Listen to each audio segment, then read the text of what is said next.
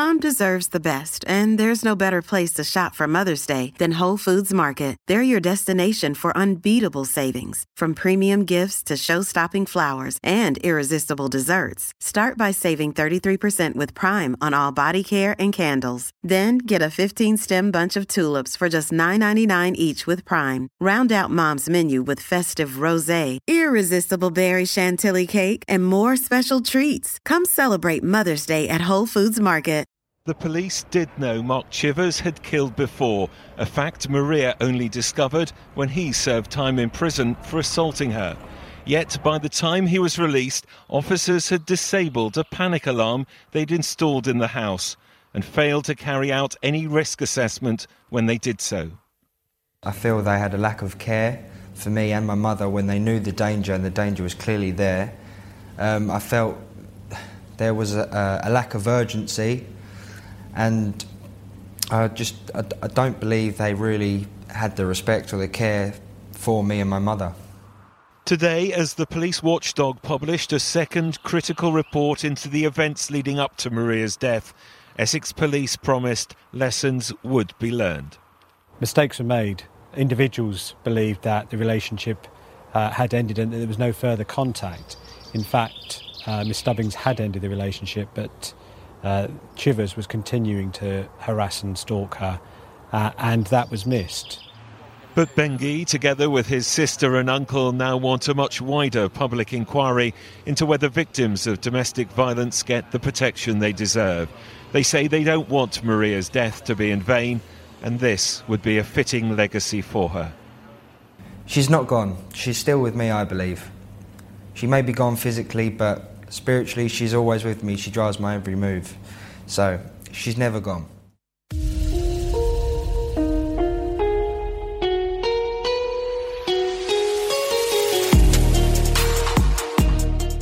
Hey, lovely listeners, and welcome back to Crime Analyst and the Intelligence Cell.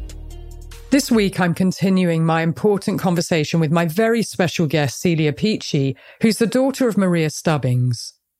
Now, as usual, listener discretion is advised. And I also want to start by asking you a favour. If you like what I do and find these interviews and series interesting and useful, please do share and recommend Crime Analyst to others. Also, if you could take 2 minutes to drop a 5-star review wherever you listen to Crime Analysts, that would be amazing. It really helps others find my work and these very important conversations, and it could just save a life. And that's exactly why I do what I do. Okay, so where we left off, we were talking about the fact that Maria called the police numerous times asking for help. So let's rejoin the conversation. And she did try and do everything that was right. And yes, we know, on average, around 33 times someone will experience abuse, and it takes, on average, 7 times to leave the abuser. But your mother was doing everything right to let people know what was happening to her, particularly in terms of the police. And unfortunately, they didn't think it was a serious enough a case to refer it to the MAP meeting, the Multi-Agency Public Protection Arrangement. And I remember reviewing that part specifically because I couldn't understand why a man as dangerous as him wasn't being heard under the MAPA arrangements, the Multi-Agency Public Protection Arrangement. Mm-hmm. And it was deemed that it just wasn't seen as serious enough.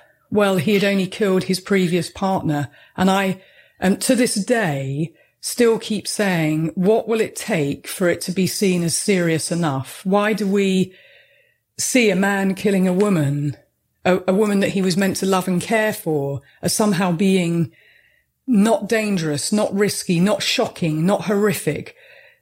It's exactly the same as killing a stranger. Why do we disaggregate these things? In fact, it's even worse because there was a trust component there, but a DCI made a decision that it wasn't serious enough. And that's why there was no risk management placed around him. And you've talked about it numerous times of when will domestic abuse, when will coercive control be taken seriously? Because these are the most dangerous of men. These are the perpetrators that should be red flagged and should be being managed. And I say it time and time again, but there's some kind of disconnect where people think, well, they're known. There's been a relationship. It's just a domestic. That phrase that we've been trying to eradicate, and that's been, for me, 25 years trying to eradicate that culture where people think, well, it's not serious? Yeah, for me, I've been digging really deep into my heart and soul. As you are well aware, you go on a deep, deep journey of self-inquiry after something like this happens and question the whole point of being alive and the meaning of it all, you know. And I've come up with some really amazing realizations about domination culture and how, you know, we've normalized derogatory behavior. The media have, you know, they have sadly, and I don't want to say they, I just think that we all need to wake up to the fact that derogatory behaviour is not normal, that violence isn't normal, that love shouldn't hurt, and that, you know, that we need to understand a new way of communicating. And we've been kind of indoctrinated with what is debate. So especially if you're in a couple, or, I mean, different from Mum's case, because this man was a psychological sociopath who was going to kill regardless. But, and I guess in many ways, lots of these other men because of the patterns. However, you know, when you're in a relationship and you get activated, you want to, there's like between two people, they start to argue and shout over each other and they have no idea how to de-escalate what's coming up within the body, you know, that stored trauma and then that kind of fight or flight response. And I've just become very, very aware of how we have normalized such sad ways of interacting, you know, that thoughtfulness and respect are things that are kind of vague and blasé and a little bit, I don't know, just it's not dramatic enough to catch people's attention in some way. And that, you know, that we all need to really assess our view of life and what's important and how we treat each other and what we consider normal. And if we move, you know, how we move forward, because domestic abuse, as you're more than aware, has gone up by God knows how much during the previous lockdown. And it's had to escalate to such a degree for us to actually go, well, it's not just a domestic.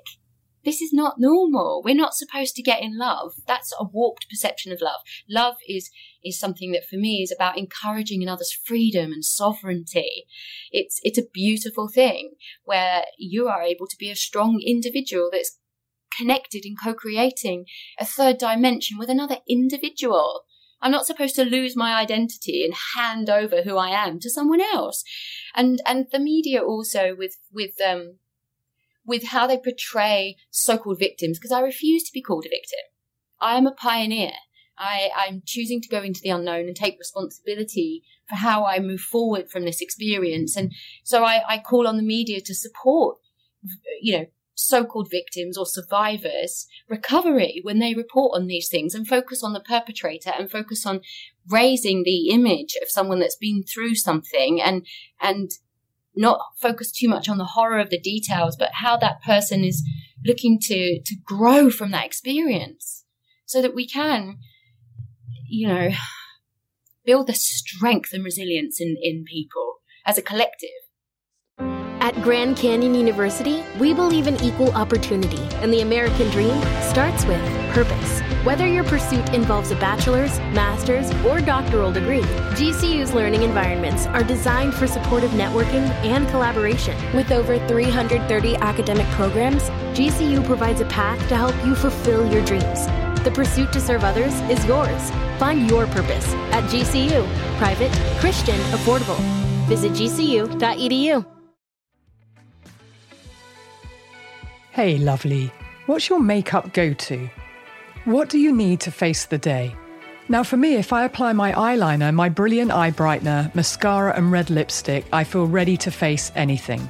But I know every now and again I need to zhuzh up my makeup, and my amazing sponsor Thrive Causemetics has a full line of makeup to refresh your everyday look. With clean, skin-loving ingredients, their foolproof products make it easy for any skill level to apply. Also, Thrive Causemetics' Bigger Than Beauty mission is amazing. For every product purchased, Thrive Causemetics donates products and funds to help communities thrive. I love that Thrive Causemetics supports domestic violence victims, breast cancer survivors, and women who are homeless. Now, if you want a rec from me, you cannot go wrong with the Liquid Lash Extensions Mascara. Thrive Causemetics Liquid Lash Extensions Mascara has a unique formula which creates tubes around each eyelash to lengthen them. And they use nourishing ingredients that support longer, stronger and healthier looking lashes over time. Plus, it's super easy to remove and slides right off with warm water and doesn't leave smudges. So treat yourself or someone you love and help women thrive together. Refresh your everyday look with Thrive Causemetics, luxury beauty that gives back. Right now, you can get an exclusive 10% off your first order at thrivecosmetics.com/crimeanalyst. That's Thrive Causemetics, CAUSEMETICS.com/crimeanalyst for 10% off your first order. When you're talking about how relationship dynamics happen and this sort of control aspect, control versus love, where someone's trying to shrink someone's world rather than grow it, that's what we tend to see a lot with domestic abuse, that it does become about control. And the person you love, you want them to reach their full potential in every way, and you lift them up to support them to reach that full potential. And people might think that that's very woo-woo, but actually that is what a healthy relationship looks like. The problem is we're not taught or encouraged to understand healthy relationships, other than if something terrible happens to us, then maybe we might seek it out for ourselves to understand ourselves and how we played a part in something happening, or how we want to survive whatever it was that happened, and our soul needs to do that. But I think too often we don't talk about this. We talk about age. People talk about sex and what sex is, the mechanics of it when it's age appropriate, but we don't talk about the emotional, healthy aspect that sits around that. And I think that is a major problem. I do talk about that a lot, particularly with young girls. But unfortunately for your mother, I do believe she was interacting with a psychopath. And I do believe that actually whatever she did would have been, it wasn't about her, it was about him. And you describing his behavior we know about Sabine Rappel, but your mother and the neighbor next door, that tells me he's very predatory, and the lack of remorse and the lack of empathy. So with someone like him, actually, it would be very difficult for your mother to find any way of managing him. But unfortunately, the police didn't understand anything about who he was, and they weren't asking the right questions. And I think what you said about being a survivor and a thriver and raising the status of people when they've experienced something as horrific as what your mother did and the legacy of it, we should be holding people up and not just talking about the sensational, grisly details of what happened as if it happened in a vacuum. And then, of course, everything that happens thereafter, because for you, this is a lifelong legacy. And I'm glad you're talking from a perspective of, a daughter, a child, a woman who's now into adulthood, but it has left a legacy. And some of that, I've known you for some time now, some of that is a good legacy, actually, in the sense of the good that you're putting into the world. It's not always about the terrible things. And I think that is just so empowering. It's so good for people to hear that there is life for you afterwards. It doesn't define you. It's something that happened. And I'm sure your mum would really want you to use this as a positive influence on your life and the world as part of the legacy. Oh, thank you for saying that. Absolutely. My mum was possibly one of the most loving, kind people. Like she always wanted to see the best in people. She didn't look at what people looked like, and she just wanted to lift people up. And I to her detriment, she wanted to help someone that was lower than her that didn't want to help themselves. And as we've spoken before, even with family, it's been very difficult. If someone can't help, if they're not willing to help themselves, I've had to give them a wide berth because I cannot afford to relive that trauma. And it's about all of us now taking another level of responsibility at finding a way to respond to life's challenges, that we don't just automatically go into the victim identity. And so I guess with my mum, there wasn't enough awareness that there is now. There wasn't the access to the internet. So she couldn't have Googled patterns of behavior or, narcissism or sociopath. If it was happening to you or I, we would be on that stuff. We would be Googling. We would be talking to people. But she didn't have that. She was a slightly different generation, and there wasn't the access to the awareness now. So, my message to all women is like, what is your perception of love? Clean away these warped perceptions. If your body doesn't feel expanded and empowered, and you can feel like you can be more of who you are, then seriously, give it a wide berth, because jealousy and, oppression and suppression is not love. And the government need to fund a domestic abuse bill. They need to see that these men need help. They need help. There's so much trauma in these men that they've normalized. They fear a woman making them feel something so alien, and so they want to crush it. They need help. And the police need training, and the whole system needs reforming. It's going to take all of us, to really step up with this message. Because I really don't want to blame and point the finger, and I love men. I think there are some amazing men in the world, and I have to constantly keep realigning my focus to those ones that really do honor women, and that they do, they know how to conduct themselves respectfully and honor a woman's boundaries and ask permission for certain levels of entry into their life or to their, to their space. And, that's what I want for the next generation of men, is to have that emotional intelligence and capacity, so that they don't feel like killing themselves or killing another person because they have no understanding of themselves and how to make a connection with someone, So it's a deep topic, and Mum's death has left the legacy of helping me really understand the nature of love. What is love to me? How do I choose to co-create very gently with someone? And gentleness has been a real key thing, because everybody's scared. Everybody wants love, and everybody's scared of being hurt, and they kind of want to hurt another person before they get hurt, or deflect or push away. And we can't afford to be like that anymore. I see so many of us struggling alone, and we just don't have to do that anymore. We need to learn how to build trust. And the first thing that the system can do is give the police officers the well-deserved training they need to feel good about who they are in service of the public. They deserve that training. Why should they just get on with it and have to tick a box and be forced to slog through like slaves, one incident after another? They're humans. They deserve to have this training and to feel like they're doing something honourable. But you're talking about the coercive control training, which, yes, having changed the law on coercive control, which is a very big step, enabling women like your mum to call the police, and then the right set of questions to be asked, and then the legislation being used, coercive control and stalking. But we know, unfortunately, that only a handful of forces are trained, and they're charged a separate fee to be trained by College of Policing and Safe Life. So there hasn't been a big take-up, which is very unfortunate. Whereas compared to Scotland, where before the law was about to change, the executive gave an extra, I think it was 2 million into the pot for policing to train police, and the Judicial College, actually, the judges. And of course, we know that meant that they were already halfway there to success before the legislation came in. But unfortunately, in England and Wales, we're still playing catch up.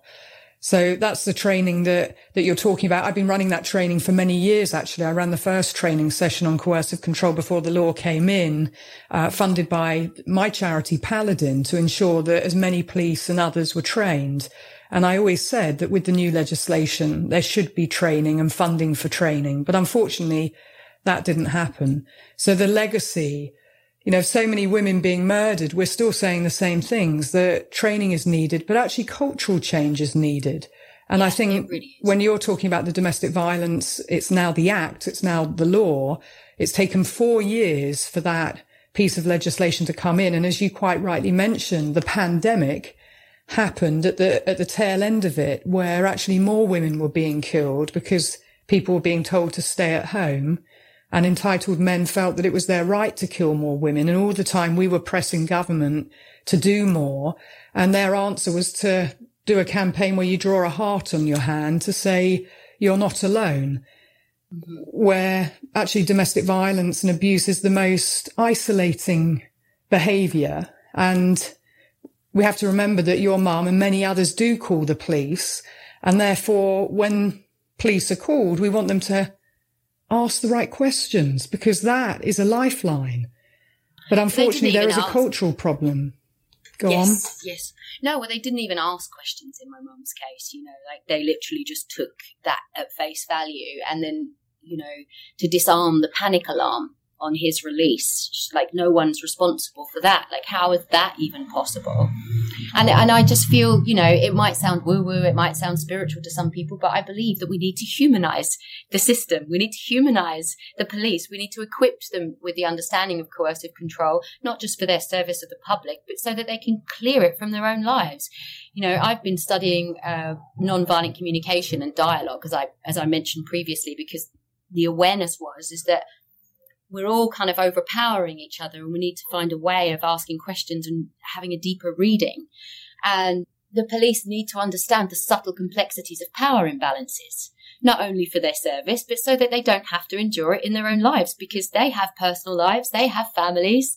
And, I think that, I feel that there's a real, they need to take responsibility, but they need to be given the tools to be able to do that. And accountability is huge. Oh, and massive. I think the accountability part is what we're lacking at every stage. And you mentioned it's not about blaming, and I agree with you. I've said throughout cases that I've covered, it's not about apportioning blame, but accountability is important, and responsibility taking. Mm-hmm. And I think that key point that when Chivers was released from prison after a 4-month sentence, to dismantle the panic alarm that's in your mother's house at that very point that the police put in, who made that decision and based on what? Exactly. Because it's counterintuitive that a high-risk offender's coming out and the victim doesn't even have a panic alarm to disable it, to do nothing and actually do the absolute opposite, not to keep her safe. Well, accountability was lacking, and that's what you and your family were trying to ensure happened. And I remember the first Independent Police Complaints Commission report. I remember actually your family at the time, you and your brother and uncle, speaking out, because the first report, the remit was so narrow and the investigation was flawed. And you made the point that it was unacceptable for that to be a flawed reinvestigation, if you will, as to what went wrong. And it took 4.5 years for the next report to be published. I can't even imagine how that must have felt for you all when you're expecting answers. Oh, gosh. You feel like someone said to me, they said, oh, you can't move on when that's hanging over you. And I thought, I'd kind of normalized this lead weight in my body, not feeling good enough, feeling like I couldn't really feel this vibrant life force that is possible.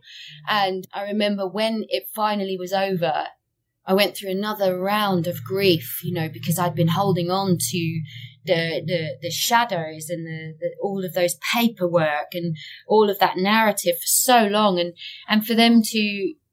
Calling all lovers of mystery. Prepare to don your detective hat in June's Journey, a free hidden object mobile game that delves into the captivating journey of June Parker, a self-proclaimed detective on a quest to unravel the mystery surrounding her sister's untimely death. Take a trip in time to the glitzy 20s and play as June, deciphering clues and unveiling secret plots within thousands of beautifully illustrated scenes. The thrill is endless, with new chapters added weekly, allowing you to not only enjoy the detective adventure, but also to personalize and decorate your very own Orchid Island, where the story takes place. How sharp are your detective skills? Find out when you download June's Journey on your Android or iOS device, or play online via Facebook Games. Your detective journey awaits. Sadly, there were so many lies. No one taking responsibility. I mean, how can someone made that decision, and no one was ever held accountable for turning off that panic alarm. And was my mother ever informed that, by the way, that's not going to work when he's released from prison? I mean, wow. It's just, things don't need to take that long. And in fact, I feel like it feels conspiratorial. How can you look for the truth further and further away from the point of it actually happening? You've got to get in there right now and deal with it. It's an emergency. Her life was in danger. She is valuable, more valuable than all the money on this planet. Absolutely. And to wait, I think it was 4.5 years. It was 2013 when the next report was published. The reason I Why did know it that, take so long? Well, that's a very good question. Why should it take that long? Because I agree with you. And I was taught in the police culture that actually you should try and learn as quickly as possible what happened and what went on, and then try and implement the findings, because you don't want another case to happen whilst you're spending 4 or 5 years reviewing something. I mean, there's no real answer for why it would take that long, but I know that in Essex, the facts were glaringly obvious. Sorry. Yes, it's just so glaringly obvious. I don't know what you're reviewing. It's like, review what? Like, it's clear, you know. How they were to be presented was probably the thing that they were struggling with, because in that time there were across the years, there were 9 murders that happened. And in fact, Essex had their own independent police complaints commission group, which I was asked to sit on. And that's why I understand with Essex, it was actually about multiple failures. It wasn't just about one case. And I know you feel very strongly about change happening, not just based on one case. In fact, your uncle also said that Maria's murder must be a catalyst for change, and a catalyst across the board, not just one case. And he said, if there were ever a case that is an example of the state failing to protect a woman, then this is the case. Yeah. And that probably is the reason why it took 4.5, 5 years for the findings to be published. But in the wider context, there were 8 other victims of domestic violence killed in Essex. And I was asked, would I help? And I saw systemic failure, but it was also about the professionals. It was about the attitude and the aptitude and leadership, lack of leadership. Because in the time, actually, there were 9 reports that were written, internal reports in Essex, that talked about failure and talked about lack of resources and lack of training. And yet at no time, even though I think it had exceeded in terms of the cause of domestic violence, had increased 5-fold across those years, there was no resources matched to that increase. So they were still staffing the domestic violence units with very few specialist staff. They were still not training officers, despite Her Majesty's Inspectorate saying since 2005 that they were failing. They were failing in the area of public protection. So the micro and the macro for me was where the failure points were happening. And it's that lack of accountability. As a family, you were seeking to understand how and why it happened. And I think from knowing you, all families can understand human error happens. It does. None of us are infallible. But when you see the same pattern of failure, the same point of failure, the attitude, the aptitude, the leadership failure, the lack of priority, that was when it became a major problem for me. And I had to actually write to the chief officers in Essex and make that very clear to them, because they seemed to be failing to take my advice as an expert at the time too, where I was saying this is repeated patterns of behavior. It's not just you get out of jail once in the media because a family is saying we want answers. They want to know what you're doing to fix the problem.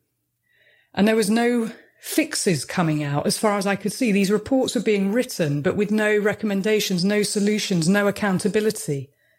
And I made it very clear. I was actually rereading through my report just before we jumped on, where I made it very clear. And I didn't make many friends, Celia, let me tell you. I've never had this conversation with you, but I made it very clear that they were wasting my time and all the family's time, and they were leaving other women, future women, at risk by not seeing this as a totality, a whole pattern of failure. And it was a leadership. I was saying it's leadership's responsibility here to change the culture. That was the biggest failing for me with Essex, their lack of acknowledging that. And for you, we didn't have a dialogue at that time, but for 4.5, 5 years waiting for a report to come out, I can only imagine you are just left in no man's land, suspended, waiting for the answers, because that's really what you wanted to understand. And they just weren't forthcoming. No, they weren't. And it just felt like a big, as you say, because there was no accountability, it was just a big report without any kind of real, result coming from it. As I said before, it was only because of the Human Rights Act, Article 2, that we even got an inquest. And my solicitor, who is an amazing woman, Sarah Rika, she just said, be prepared. It'll be anticlimactical. And I said, no. I'm holding true to the best result in my mum's name. And the jury, the humanity, the level of awareness and humanity that the jury's verdict discovered, the catalogue of errors, they actually found more flaws within that conduct, their ability to see what could have been done and that what wasn't, and what needed to be taken responsibility for. How they formulated that statement, that summary at the end, brought tears to my eyes. It was just incredible that everyday people could see. They could see what needed to be done on every different aspect. And I found it, it was worth it just to see people sit there and take some form of responsibility. And the thing is that some of them did say that they think they'd had the training, but they weren't sure because it was a kind of e-learning thing. And as I've said, you can't do this through e-learning. This is a visceral, person-to-person, face-to-face workshop, interactive event. This level of training, and I think it's like we can't afford to say that there is no money anymore. The government needs to foot the bill for the remaining forces to be fully trained. Safe Lives estimates that training the remaining 19 frontline police forces would cost 55 million, a small figure compared to the Home Office's own estimate in 2019, which put the total cost of domestic abuse for victims that were identified in a single year at 66 billion. I mean, it's a no-brainer for everyone. And, the thing is that the government implores victims to call the police, but only half of those victims will be met with the knowledge and understanding that could change and even save their lives. So it's all there. Absolutely. And I think when you do the cost analysis... You haven't made friends because you're a truth speaker. I'm jumping in here. You see, being a truth-speaking crime analyst and an advocate for victims, well, it doesn't always make you popular. And it was not an easy time professionally for me. You see, I was called in to advise the IPCC after Maria's murder. And as I began to dig deeper and I started to join the dots, I found at least 9 murders in Essex where the police had badly failed the victims. You see, as I said, Maria was sadly one of many. And 9 murders was disproportionately high for that area. Something was going wrong, which required closer scrutiny and attention. Well, I also discovered that there were 9 internal reports highlighting that the police force was failing. 9 reports. Just think about that. Those reports take time, money, energy and resource to write. So why wasn't anything changing? Plus, I also discovered that Essex Police received consistent warnings from the independent inspectorate body who inspect the police to see how they're performing. Her Majesty's Inspectorate of Constabularies, or HMIC, and they'd received those consistent warnings since 2005. Essex Police were failing to ensure the public protection units were properly resourced, despite the fact that since 2005, reported domestic abuse allegations had trebled. Trebled. Just think about that. But the resource hadn't increased to meet the demand. So in spite of that, and in the wake of all the murders, a decision appeared to have been taken time and time again by senior management not to match resource to meet the demand and scale of the problem. So there I was, sat on an external independent police complaints commission group, again highlighting things that were already known. And I began to get deeply concerned and frustrated. More on that to come. So join me back in the Intelligence Cell next week for part 3 with Celia. And I'm sure it's really dawning on you now the importance of why I close each episode with a reminder to be curious, ask questions, and always trust your instinct. You see, it really does matter, and it can be the difference between life and death for some.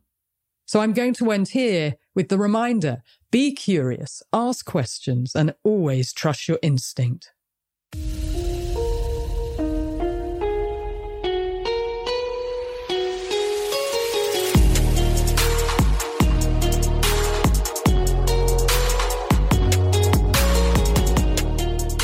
And here's my final 2 cents before the episode wraps.